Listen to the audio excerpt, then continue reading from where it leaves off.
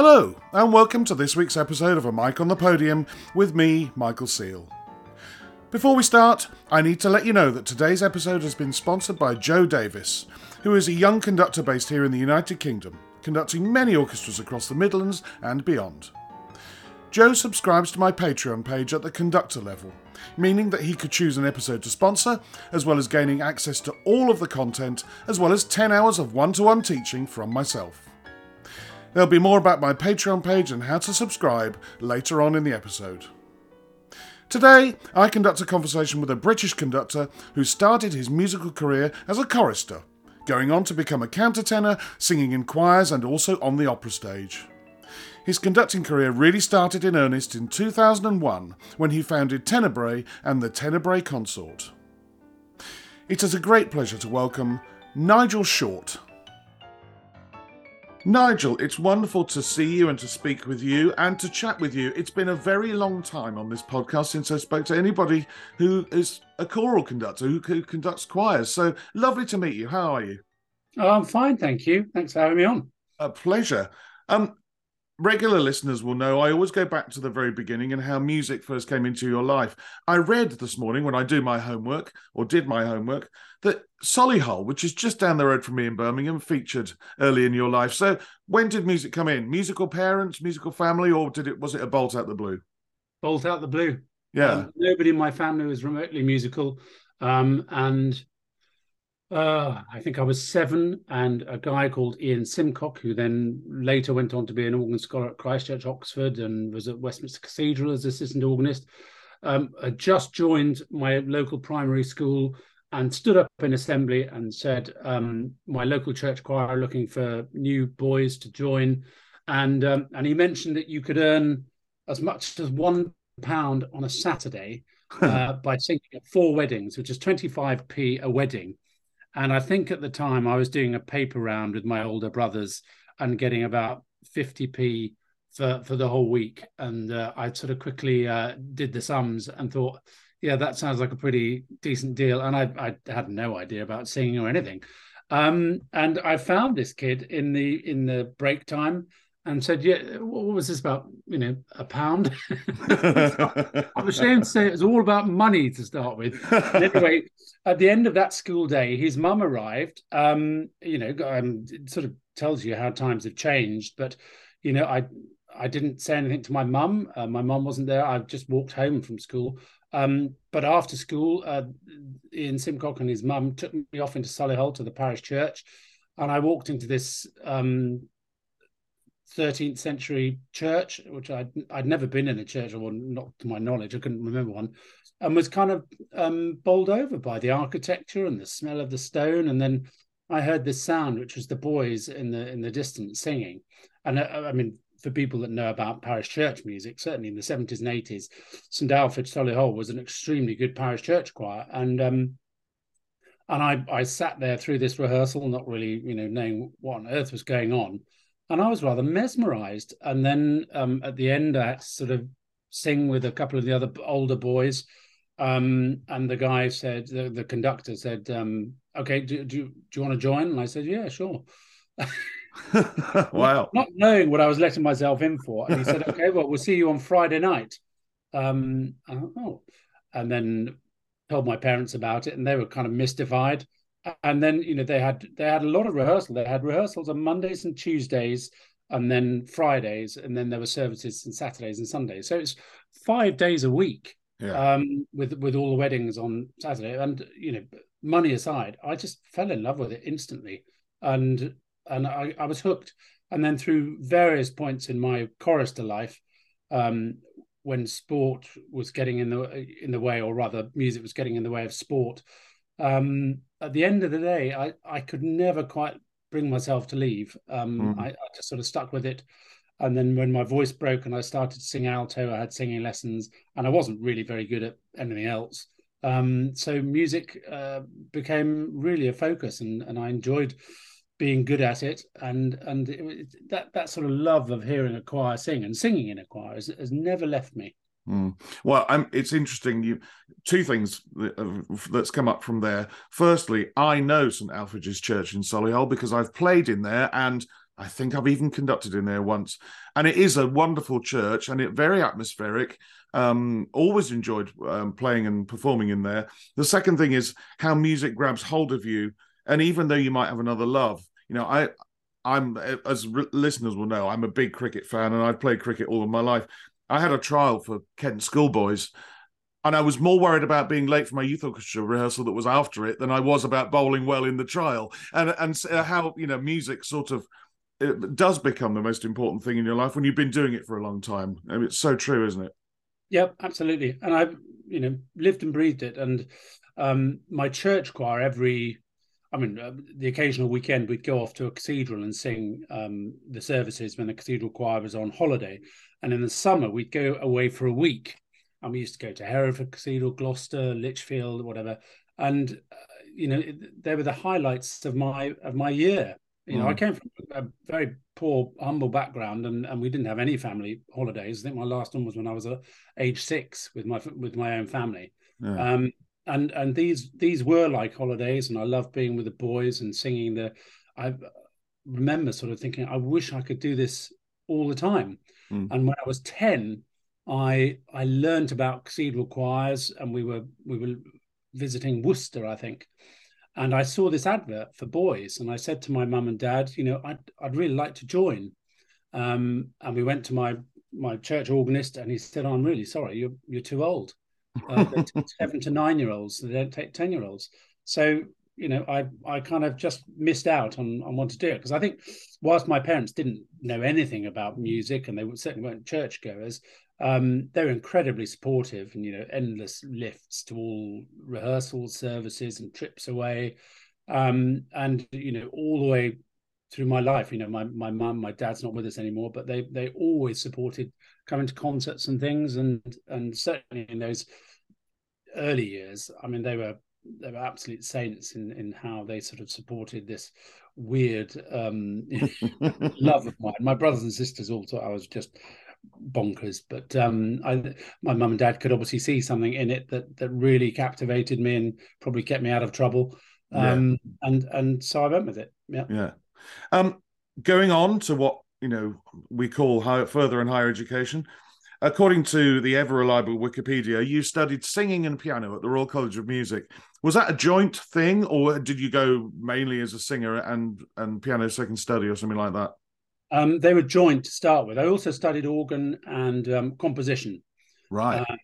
And I probably, if I'm being honest, I was probably a better singer than a pianist, but I was supposed to take my piano series studies quite seriously, and I was still a keen rugby player and ended up breaking fingers and whatever. And my then piano professor was a guy called Peter Walfish, who was a fairly scary guy, and of course he's got children and grandchildren who are now extremely well-known musicians.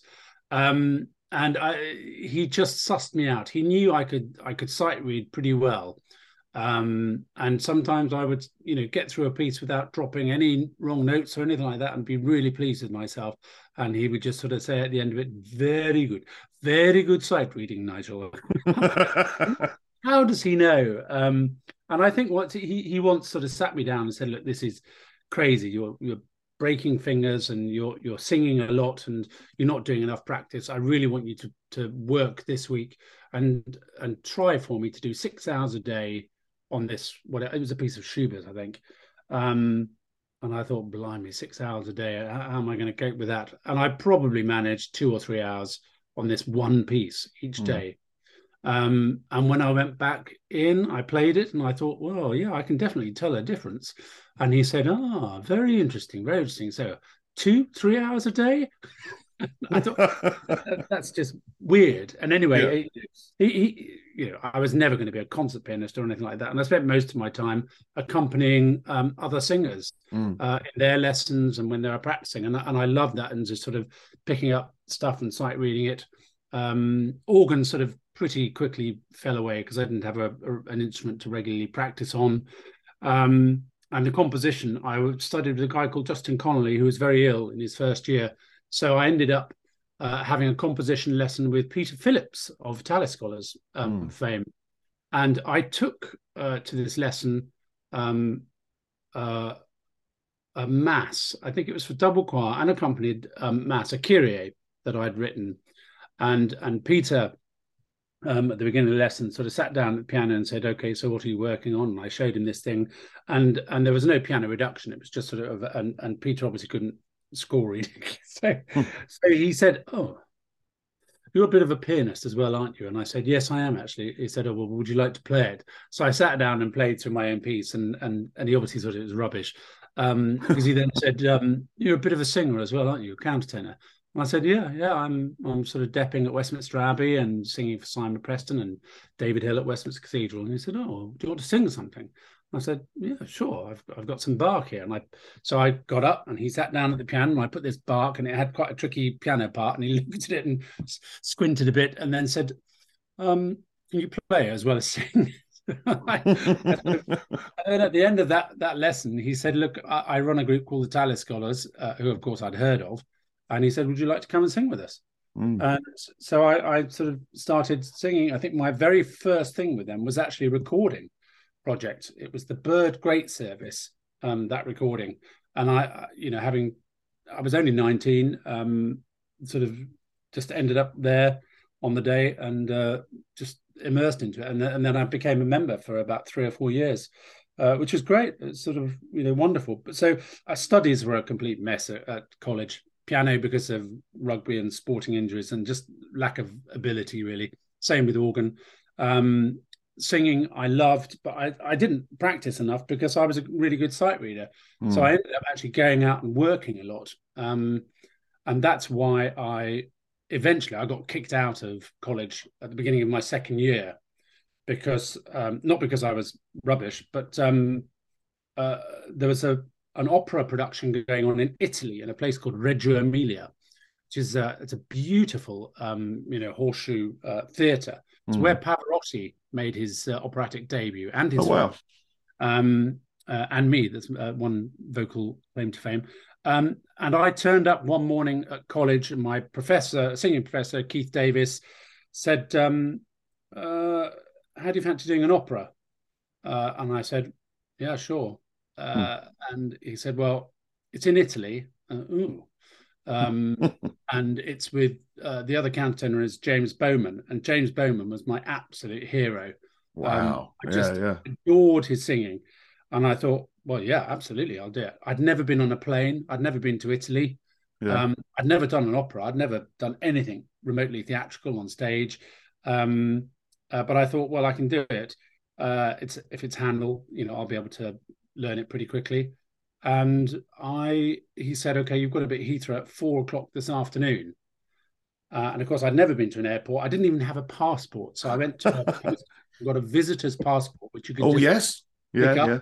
And I went home. I packed every piece of clothing I owned into a bag, took it down to a laundrette, and this wonderful woman sort of took it all and said, "Go on, you go off and do what you need to do, get a passport, and I'll have it ready for you when you come back." And then I went off to this airport. I didn't know what to do. Did check in, all this kind of stuff. It was a complete mystery to me. And I went off to Italy, and I was there. It was for 6 weeks, and I said, "What am I going to do about college?"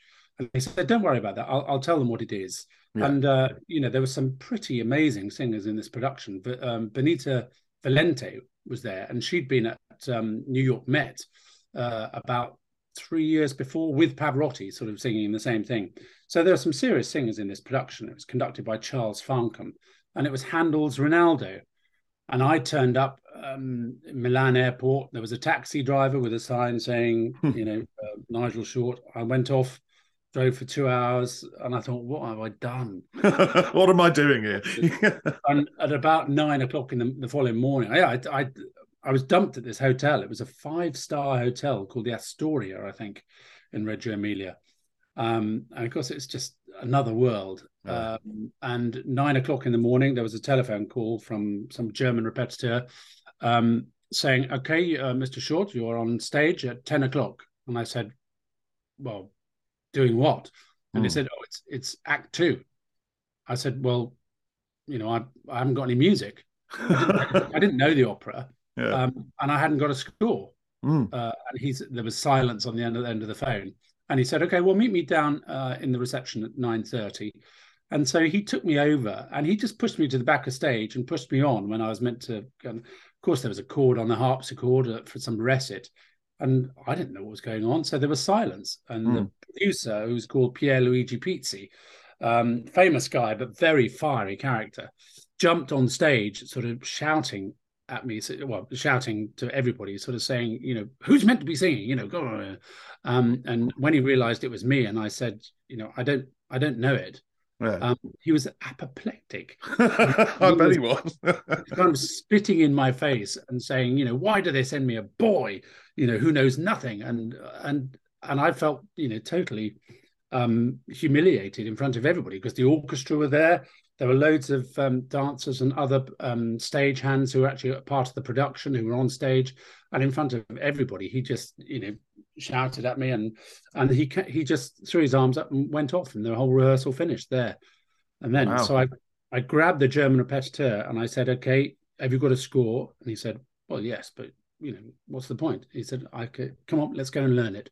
Yeah. And I had 5 arias to do. It was all in Italian, of course, and lots of recit. And I think by 10 o'clock that night, I'd memorized it all. Wow. And I said, "Okay, you call the stage manager and I'll learn all the stage moves." And so by about 1 or 2 o'clock in the morning, I'd memorized all the stage moves. And luckily, it wasn't a complicated production, because all the characters were kind of statues that were moving around on tables, right, that were on wheels. So, the very first opening scene was a huge facade of a building with like Roman characters in it. And I was one of those statues in this facade. And so I'd be there 15 minutes before the curtain.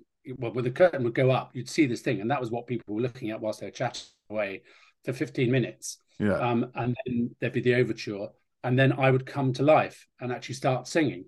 And I would step down off from the facade onto a table that was being wheeled around by all these guys dressed in black. So the stage movements were pretty easy to memorize. But the next day, there was a full run through, and I turned up, and of course I was the first one to sing in the opera Delle nostre fatiche siamo prossimi alla meta, o gran Rinaldo. I can still remember it. I bet you can if you learnt it that quickly. Wow. Yeah. And I did the whole thing, and I didn't make any mistakes, whatever. And this guy Pierluigi Pizzi jumped up on stage at the end. We went through the whole thing, and I thought, what am I about to get another mouthful? And and he sort of said, "So you did know the opera?" And I said, "No, I learnt it yesterday." And he said, "No, it's not possible." And he looked at the German repetiteur, and who sort of nodded and said, "Yeah, we learnt it yesterday." Yeah. And then he kissed me on the lips in front of everybody, and then we were best friends thereafter. And it was a fun 6 weeks. But sorry, this is a very long answer to your question. No, it's fine. It's a fascinating answer. When I got back home, because there was no email or anything like that, and I'd made a few calls home, but not to my singing professor. I turned up at college, and he said, "Oh my God, I'm really sorry, but the college have decided, you weren't allowed to be away for 6 weeks during term, and they've terminated your course." Gee, well, so I mean, kind of what? Yeah. How can that happen? And he said, "Look, don't worry. Most of the course is not what you want to do anyway. I will give you free singing lessons for what would have been the rest of your time." So, and Bowman heard about it. Bowman then said, "Okay, I'll offer you free coaching and singing lessons as well for another 2.5 years, which is how long I would have been at college." And in fact, Bowman then spread the word through various agents. Ibsen Tillett was one of the big agencies then. Yeah. And within, probably 2 or 3 weeks, I've been offered another 2 or 3 operas. One was with Scottish Opera, with Richard Hickox conducting. I was offered a little role in Julius Caesar. And in fact, at the same time, the agent had found me an offer in Germany, singing the role of Micah in Handel's Samson or Samson.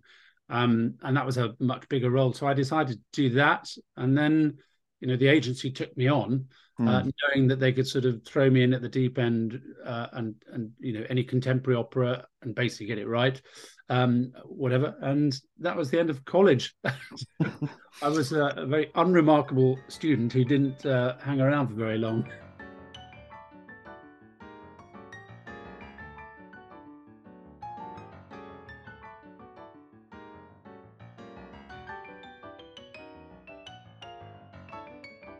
Well, there's two things there. I mean, I think attitudes today would be different. London colleges, Sheku won the young Musician of the Year and then went to the academy, and they must have expected him to be, had engagements as a concerto soloist. All right, wouldn't have been 6 weeks, but I'm sure attitudes now would be different where, if you're out there earning but still want to be a student and have lessons, well then, we'll cope with it. It's good for the college. It's good for the college's name that we have somebody like that. And I think I'd contributed to college life in some ways, but but it would be too far a stretch of the imagination to say I was a model student.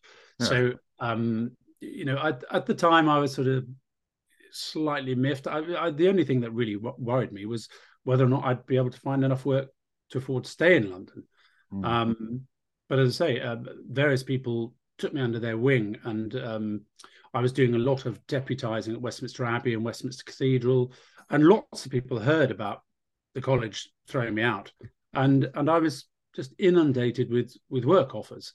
So I joined the Tallis Scholars, deputising, and then lots of other solo opportunities came up. So I was, really extremely lucky. It wasn't what I went to college to sort of do, to be a countertenor soloist, but it very quickly ended up being the thing that was easiest, and I meant singing in a lot of choirs, which I loved. That was really the thing I wanted to do more than anything else. Before we come to conducting, which we haven't really touched on yet, and maybe early influences during those operatic days, 1993 you joined the King's Singers, and I basically, from what I can read, but I'm sure you'll tell me that it's wrong, your experiences with them ended up with you wanting to found or start Tenebrae and the Tenebrae Consort in 2001. Would that be right? By joining King's Singers? Yeah. Kind of. I left the King's Singers because I just wasn't enjoying singing very much. I just started to get very nervous on stage, and I wasn't enjoying the experience of sort of being up in front of 1,000 or 2,000 people on a regular basis, really not feeling very confident. And so I decided to leave. And at that stage, I really didn't know what I was going to do. I'd never conducted anything. I had started skiing when I was 30, and I was 34 by this time. And I'd played a lot of rugby and then various other sports. I always wanted to have one sport that I was kind of, focused on. And I thought, if I'm ever going to learn to ski properly, I ought to probably go and spend a season in a resort and do it every day. So I rented a chalet in Switzerland in a little village called Villars-sur-Olon. And I was there for, a while. And the lady who had told me about this place, she and her husband, Barbara Pollock and Craig Pollock, they came to a King's Singers concert. And when I told them of my plan, they said, look, there's a little chalet that's coming up for rent at the end of this year when you're leaving the King's Singers. So why don't you come and have a look at it? So I did. And then I ended up renting the chalet and staying there. And Valerie Schulte, the late Valerie Schulte, who was the widow of Sir George, of course, lived in the village as well. And I was introduced to her at some point. And one morning she said, I've got to go to Geneva today to meet the senior pastor at the cathedral because somebody's pulled out of a concert in December at the end of the year. I don't suppose that's something you could help with, is it? And I said, well, I guess so. What does he want? And she said, well, it's a choir that's pulled out, so you want a choral concert with Christmas music. And I thought, well, yeah, I could probably do that. I'd get some friends out for a trip to Switzerland. And I said, but all my friends are professionals.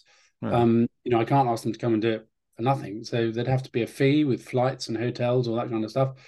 And she said, don't worry about that. We can sort that out. And the senior pastor offered to pay. Yeah. And then said, can we have a recording of the choir? Of course, there was no choir. So pretty quick off the mark, I decided we'd put a Christmas recording together, and the I don't know, as one bit fell into, everything fell into place. I thought, well, gosh, if I'm going to do this, I don't just want to do a whole load of, cheesy Christmas carols. I quite like to do something a bit edgy, a bit new. So I ended up writing a new piece called The Dream of Herod. That was a bit theatrical. And then once I got in front of the choir, there were kind of all bits of my past went into this. I wanted the precision of singing in a group like the Kingsingers, but with a bigger group. I wanted the power of a big cathedral choir. And then I wanted us to present concerts in a slightly theatrical way. So it's bits of, singing in a big cathedral choir or a professional chamber choir. The stage work I'd done, I'd understudied at English National Opera for years and years. I understudied for years and years, never went on. And then 2 months after I joined the Kingsingers, I had a call saying, can you come and do Xerxes?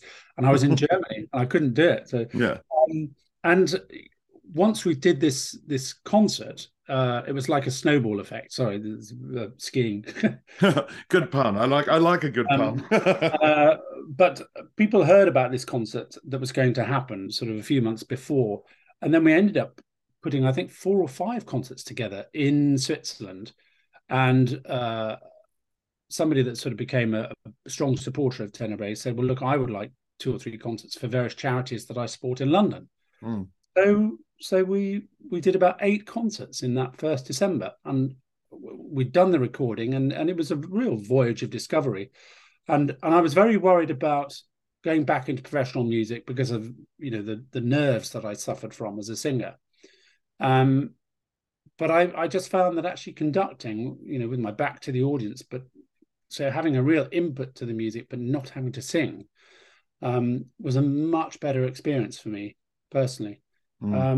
And so, the thing sort of was born, if you like, by accident. And then at the end of that tour, one of the singers came up to me and said, "You need to do this again. This is a bit special, and we've all enjoyed it, and you can't let this be a one-off." So the following Christmas, I think we did something similar, and same thing. People said, look, this needs to be taken more seriously. So my neighbours in Switzerland, Barbara and Craig Pollock, became sort of patrons of the choir, co-founded it, if you like, and made it a proper professional group. And they supported us with free management. We were able to use their offices, and Tenebrae was born. So it was, the whole conducting thing was a mystery to me. I've sort of learned on the hoof, as it were. And so, yes, bits of the Kingsingers did go in, but actually at that point when I left, I had no idea what I was going to do. So it was, this all kind of fell into place by accident, but thank God it did. What a brilliant story. You just said that you sort of learnt it on the hoof conducting. Do you think you can look back now and look at any of the conductors you sang for, be it all the way back to St. Alphege, right the way through Italy and the opera and understudying, any of those conductors you worked with before you took up conducting yourself that you think, actually, a bit of that's rubbed off on me, or something? Yeah, I mean, of course we're all influenced, but I played 22 years in the CBSO, and everybody who stood in front of me influenced me in a good or bad way. But yeah, can you put a finger on and say, yeah, I think they influenced me? Yes, I mean, there are lots of people that helped me a lot in the early years.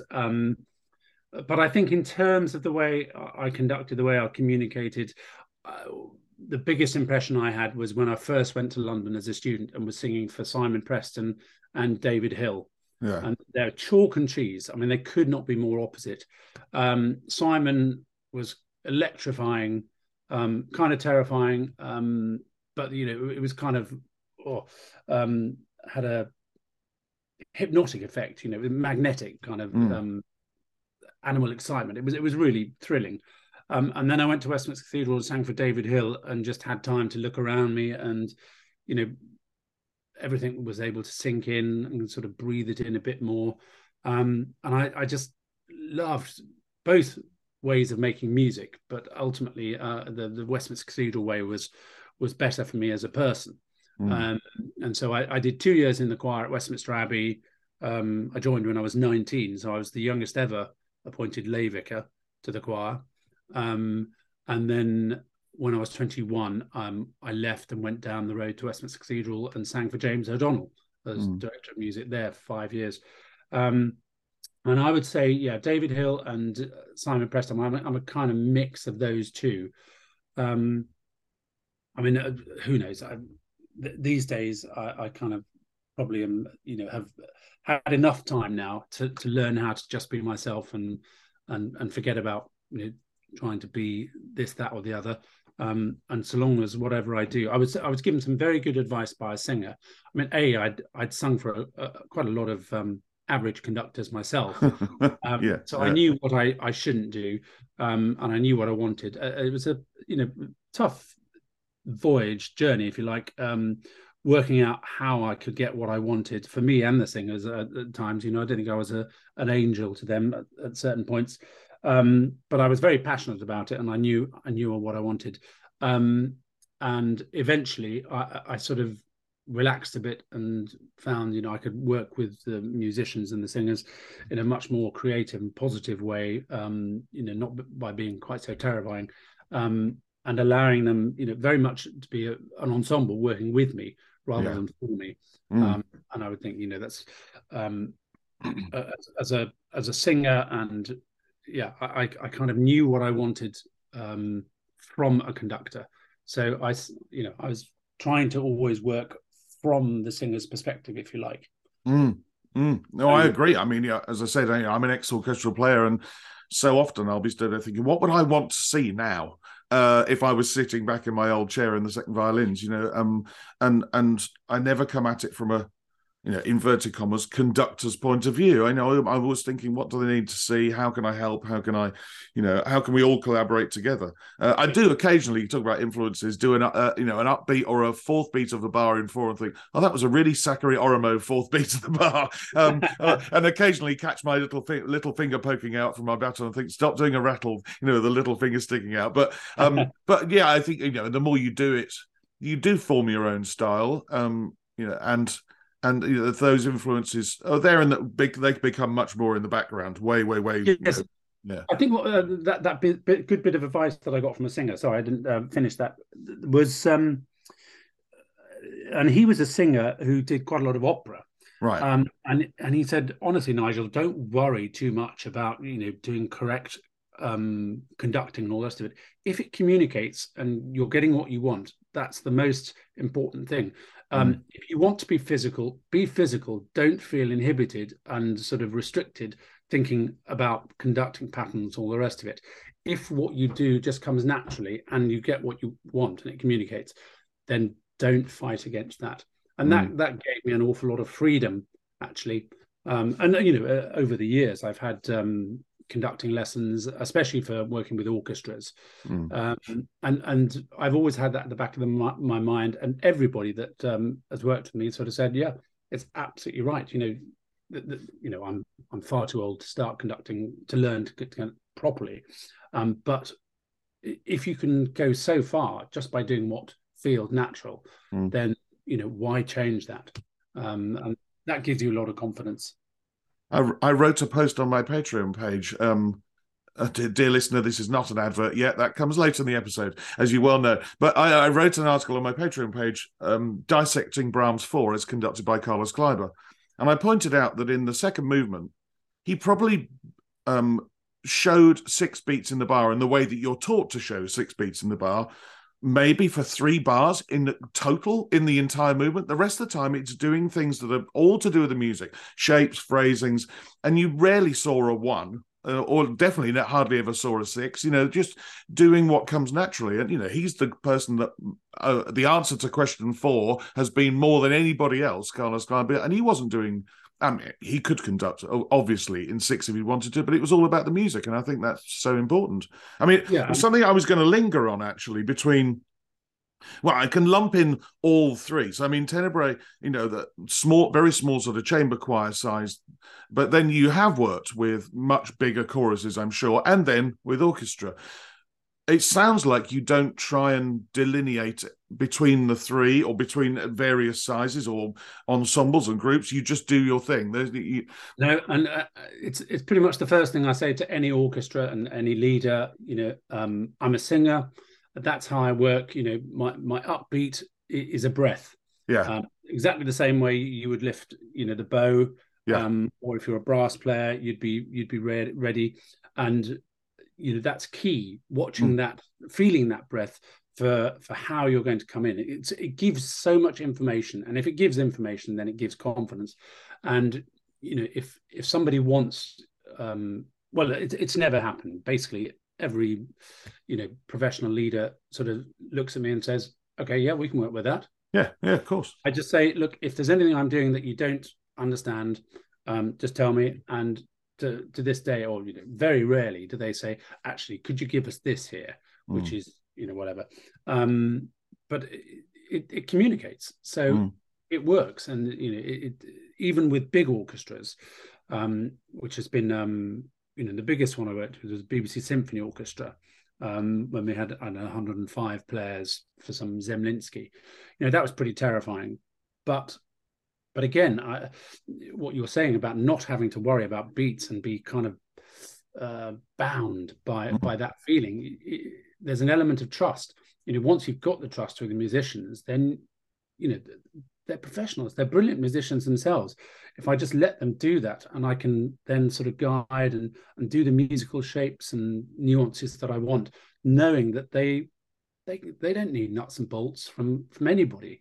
They're brilliant instinctive musicians anyway.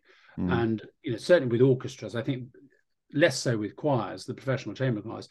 Orchestras are used to having one conductor one week, another one the next week, and so forth. And they can just switch like that, and find a very comfortable modus operandi, and give what the conductor wants, and make it a very happy experience. So even though I find it terrifying conducting orchestras, they're some of the most thrilling and exciting experiences I've ever had.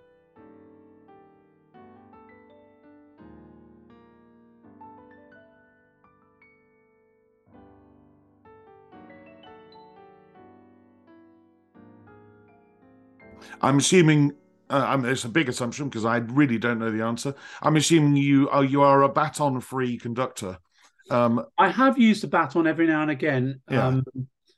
and again, always saying it tends to be with bigger orchestras, just so that they can see me. Because when I'm with a choir of 20, Mm, sometimes my movements are really tiny, yes. and Yeah. an orchestra needs to be able to see what I'm doing.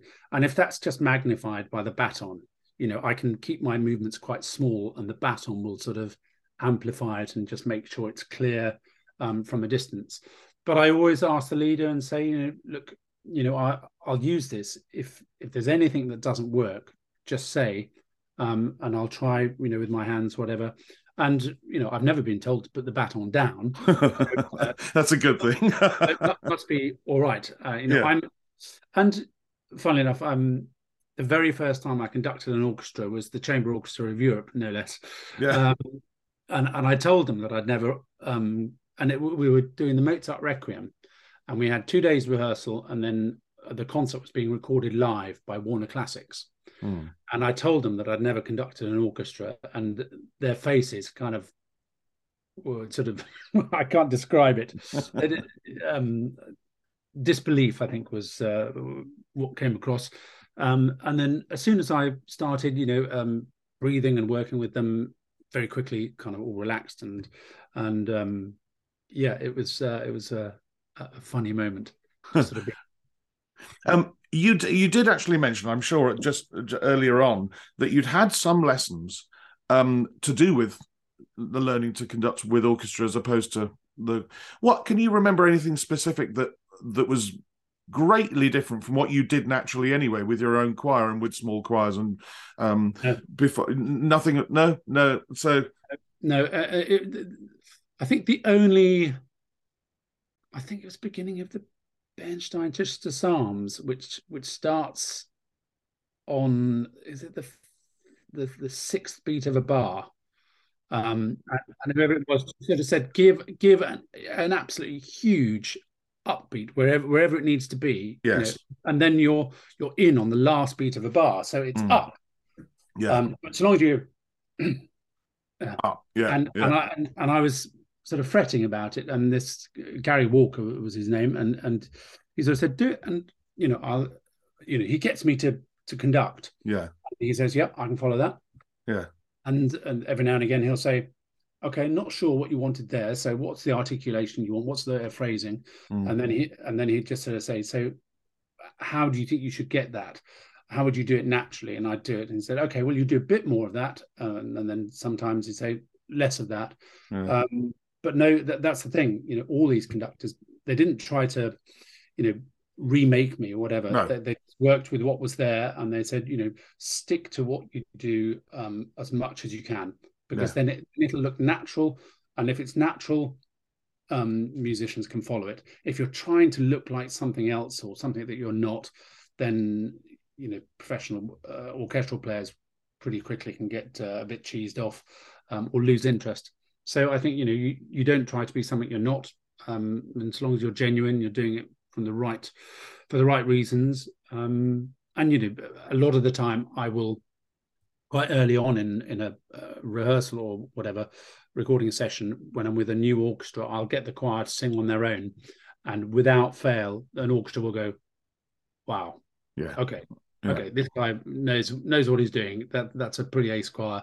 Okay, we'll go with this." Yeah. Yeah. And then it's, as I say, it's always been um, slightly scary, but incredibly rewarding. And the Zemlinsky in particular, when that piece of music is a psalm. I can't remember what it was. Oh, Psalm 23. It's very romantic, and it's pulled around all the time, and you've got 5 clarinet parts, 5 flute Mm. parts, and it's massive. Mm. And quite often phrases are just pulling up at the end of a phrase, just as another instrument is about to take the momentum over, and yeah, I was quite worried about it, but in the end, it just sort of came across amazingly. Mm. Unfortunately, the recording was put together very quickly. I mean, we were very lucky to get a day with the orchestra, and I think there was one passage where there's a big trumpet moment, and the trumpet split it on the first take, and on the second take, played it too quietly, Mm. and then on the third take, split it again. So I remember sort of thinking, okay, well, that's the only one we've got. Yeah. Yeah. And it went on, and the reviewer picked up on that one thing, and I just thought, oh, that's so unfair. Yeah. Yeah. Bastards. Yeah. Yeah. But what you said is so true, is the fact that, fortunately, nobody wanted to completely rebuild you, do a bionic Nigel. And just molded what you already did naturally, because when you stand in front of, whether it's a small chamber choir or the BBC Symphony Orchestra and a massive choir, you don't want to be thinking about technical aspects. You want to just be doing the natural thing that you do, and that's so important, is to be in a space where you're not thinking about, like a golfer would think about, I've got to have my left wrist straighter here for this or whatever else. It's all, by then it's been practiced and ingrained, and they just do it. That's what makes them great. The only thing you as a conductor, if I'm ever asked for advice, is just make sure you know the music, and you know how you want it to go, so that if you do forget about something technically, you're not lost. You've still got that music in you, and it's if you're flapping around, at least you're flapping around a piece of music that rather than actually becoming a hindrance. Yeah. Well, what's brilliant about that last sentence is it's almost as if you've read my mind, because it's time for the 11th question, which you don't know about.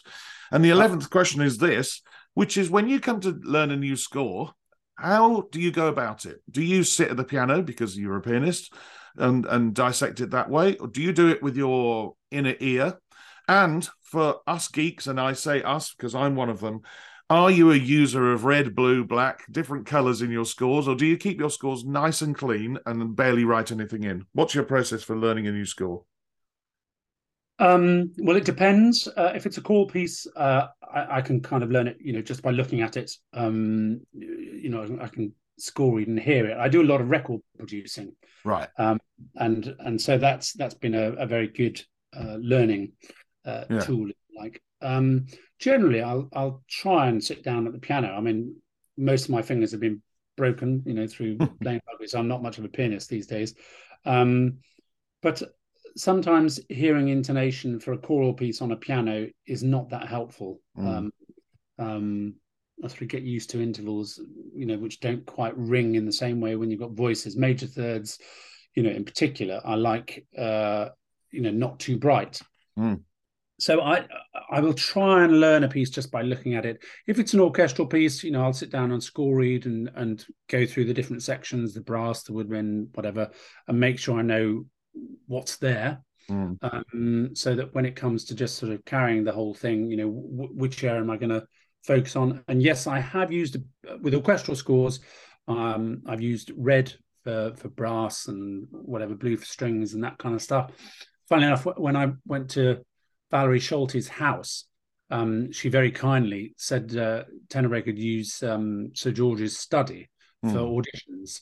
And I went down there and everything was as it was when he died. And he was working on a Bach St. John Passion. So there is a score open. And there are these huge red marks through the score, sort of go up and have a look. But that's only for orchestral stuff. And most of the choral stuff that we do, I know inside out. And I don't pretty rubbish eyesight these days. I'm getting so old, and we perform by candlelight, so quite often the light isn't very good. And I just end up conducting from memory. Yeah. I don't need to have my head down in a score. And if I don't know it well enough, then I don't know it well enough. I need to do a bit more learning at home before I get out in front of the musicians. So yeah, if it's orchestral and it's a one-off like the Zemlinsky, that score and the Stravinsky Symphony of Psalms, that was pretty big.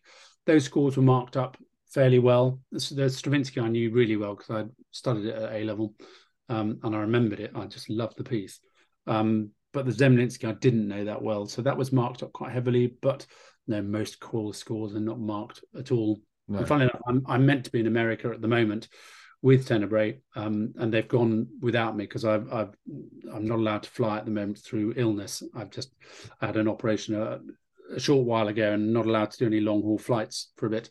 And one of the singers, Gabriel Crouch, sent me a message saying, is there any point in asking for your scores? I imagine they're not marked up, are they? And I said, I'm afraid they're not. No.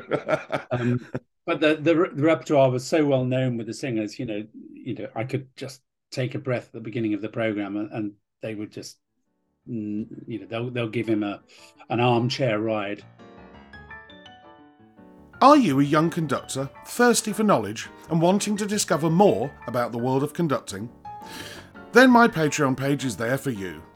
I'm constantly posting new content there based on my experiences as a conductor and an ex-orchestral player, and I offer you the chance to ask me any question any time of the day. You will gain access to interviews, video posts, tour diaries, articles and much more. If you pay for the whole year, then you will gain a 10% discount, and if you're a student, contact me directly and there will be a further discount. All of this can be found at patreon.com/a mic on the podium, and from just £5 a month, you can gain access to this ever-growing resource on conductors and conducting. That's patreon.com. Details and links to the page are in the show notes attached to this episode. Now, the all-important 10 questions with my guest, Nigel Short. Nigel, we've come to the end of the episode where the 10 questions reside, and I always start with the first two lumped together as one. What sound or noise do you love, and what sound or noise do you hate? It's funny, when I was young, I listened to just so much music, and these days there's nothing nicer than sitting down in the living room and just hearing a bit of white noise from the fire. I don't know. I don't think there's enough peace and quiet in our lives these days. What with digital electronic communication, and wherever you go, there's noise. It's almost impossible to find anywhere with peace and quiet. And if you can't get quiet, then just a gentle white noise is, and will sort of just really, it's the most relaxing thing I can think of.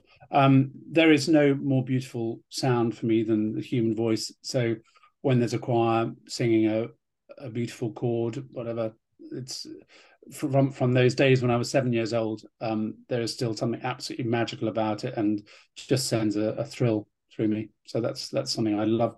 In terms of sounds that I hate, I like jazz, soft jazz, but the heavy jazz, where it's meandering around and whatever, really great, really great. And I'm pretty good at having the radio on and putting up with anything.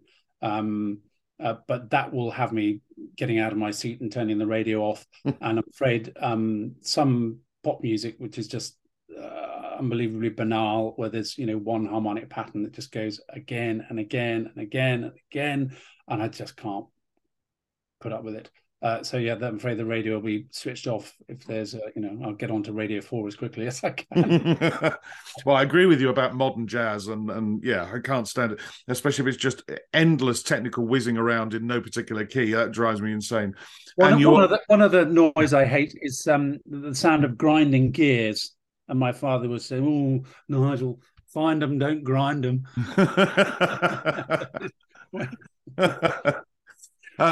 Going back to the sound that you love and a human voice, I was lucky enough just last night to conduct the City of Birmingham Symphony Orchestra with their own CBSO chorus, and stood next to me was Roderick Williams singing the mystical songs by Vaughan Williams.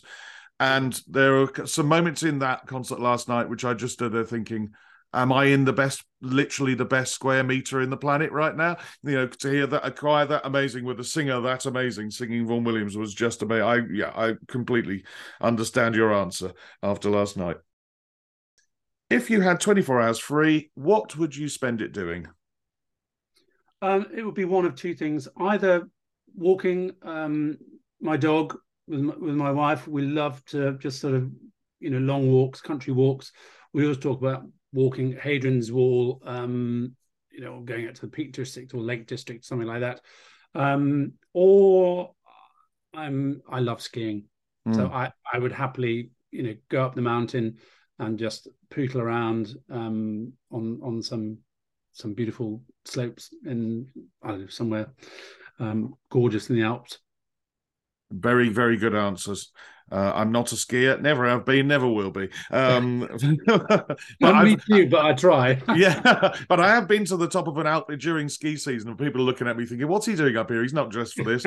But I can understand why you do. That's the point. Question number 4: can you name your favourite conductor or conductors of yesteryear? Well, I mentioned them actually. The choral conductors, David Hill and Simon Preston. Yeah. I think when I was a chorister still, the church organist of Solihull used to drive a few of us sort of older choristers over to hear Christ Church, Oxford, for the odd evensong, and it was just electrifying. And so when I got to London and I had the chance to go and audition to him and then sing in the Abbey Choir, I jumped at the chance. And yeah, there was something incredibly compelling, gripping about his music making, with the advantage of years and experience. I've kept some elements of that, but then relaxed in other things. But yeah, Simon Preston and David Hill were the two sort of really informative choral conductors for me. And how about current conductors? What can you name your favourite current conductor or conductors? You can be repertoire specific or choral specific or orchestral specific. I don't mind. Well, it would be quite contentious, this. I've never sung for him. I did produce a recording for him, which is quite a tricky experience. But I do like Sir John Eliot Gardner's recordings. Yeah. I really do. Yeah. The Bach Passions, and then a lot of his orchestral stuff. He's it's just inside him, and I think he communicates it very well to the singers. He's all sorts of stories about him as a person. Not always being terribly um, nice or kind, whatever. But his music making is pretty special. So I would always, if I had the chance to go and hear him conduct, I would go and hear him. Well, he's definitely been given as an answer before to that question, but not for a very long time. But you're not alone. Others have mentioned John Elliott Gardner. So yeah, brilliant. Number 6. What is the hardest work you've ever conducted? We've done some tricky pieces, but they're kind of always doable. There's Yeah, nothing that's really, impossible.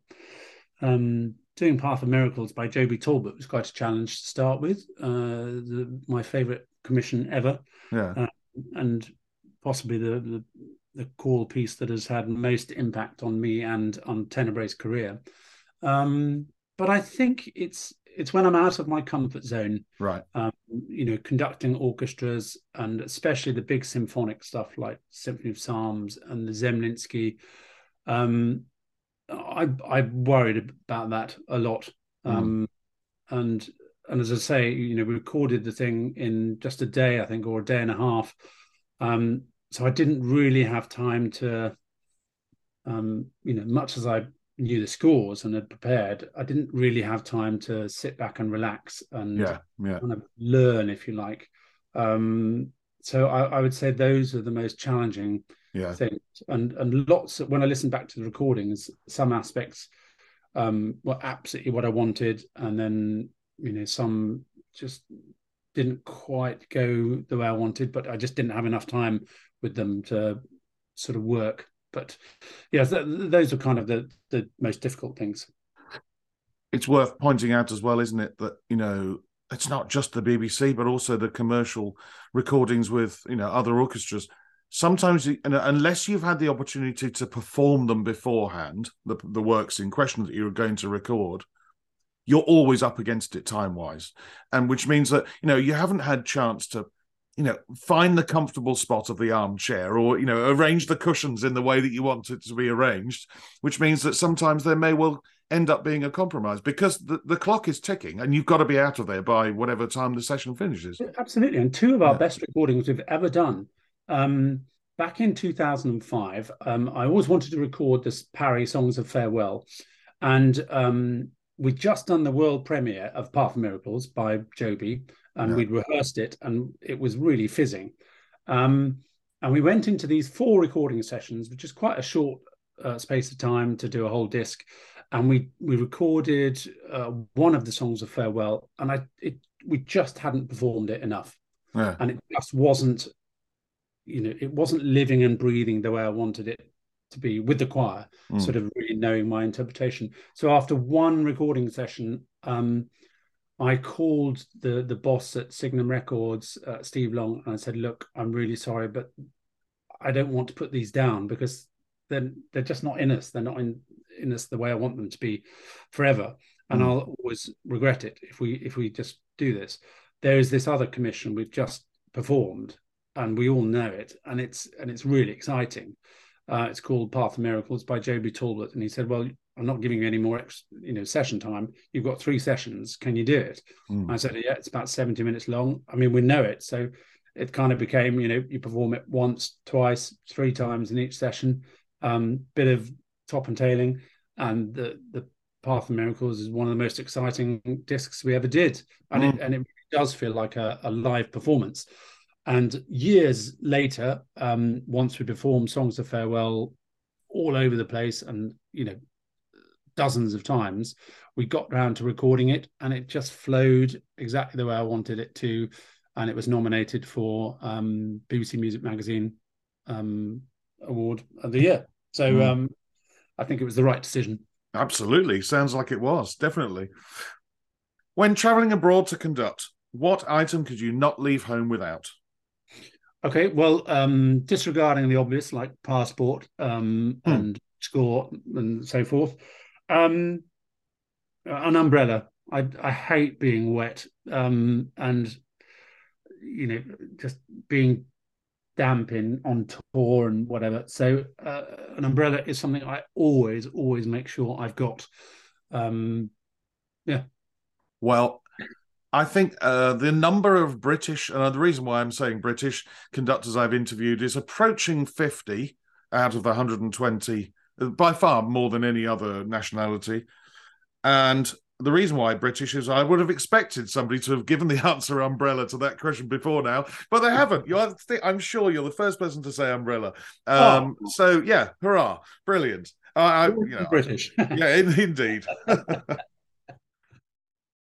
What is the one thing you would change about being a conductor? Well, we've touched on it already. I think having the time Yeah. to live and breathe the music with the musicians. Um, I always feel sort of heartbroken if we've got a wonderful piece of music and we just, because of money, as soon as a rehearsal starts, the pennies, the pounds are flying out the bank account. And there's nothing worse than getting to the end of a rehearsal or whatever and feeling that you've just started to scratch the surface.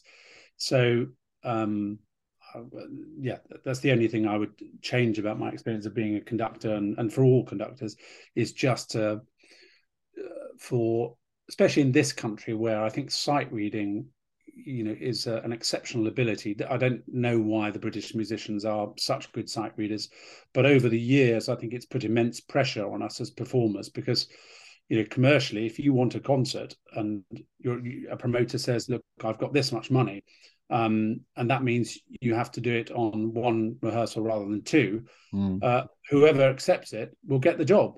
Yeah. And just over years, decades, it means that we've become better and better sight readers, and you turn up, and sometimes you're not really inside the music the way you should be.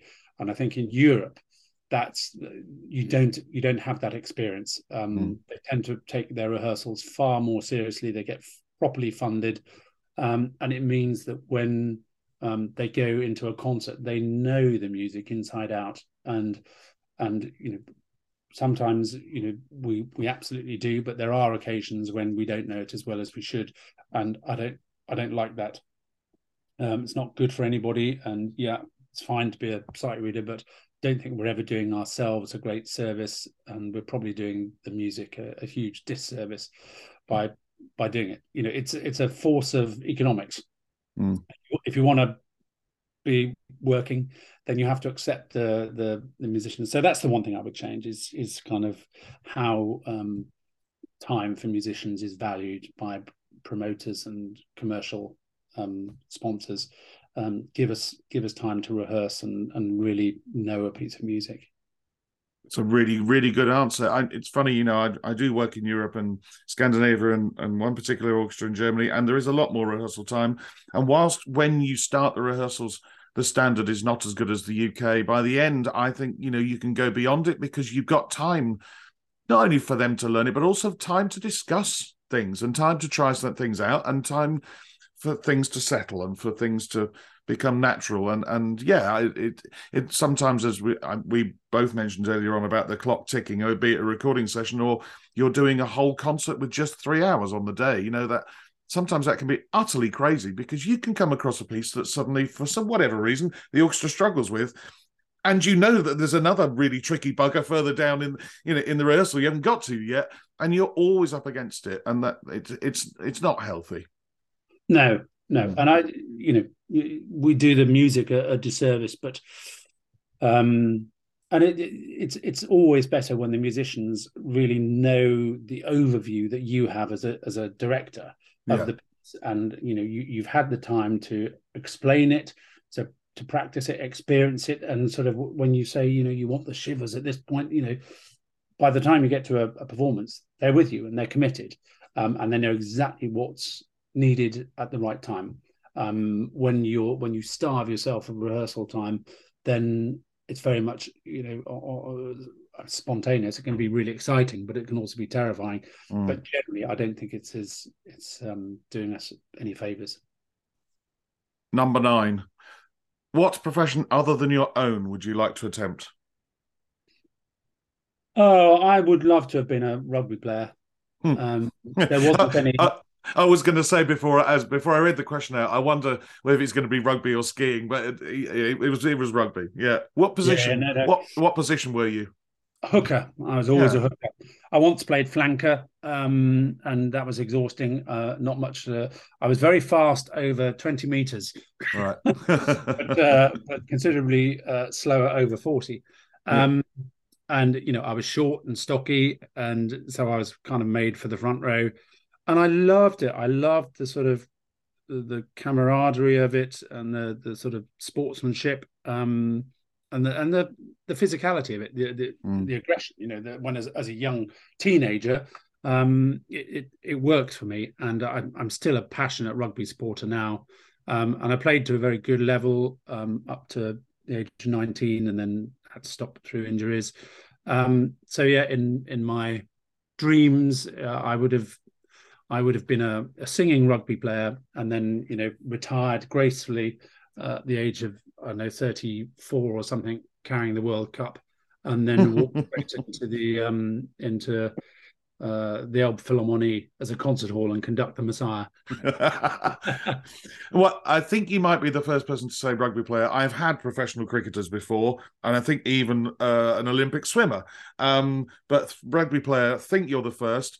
And I'd just like to point out, I do know from my statistics of the website where my podcast is hosted, that the second most populated country who listen to my podcast is in America. Dear American listeners, do Google the word hooker and try and work out what it is to do with rugby. It's also a rugby term, so it's not just what you thought it was. There we go. I've always wanted to be a professional hooker,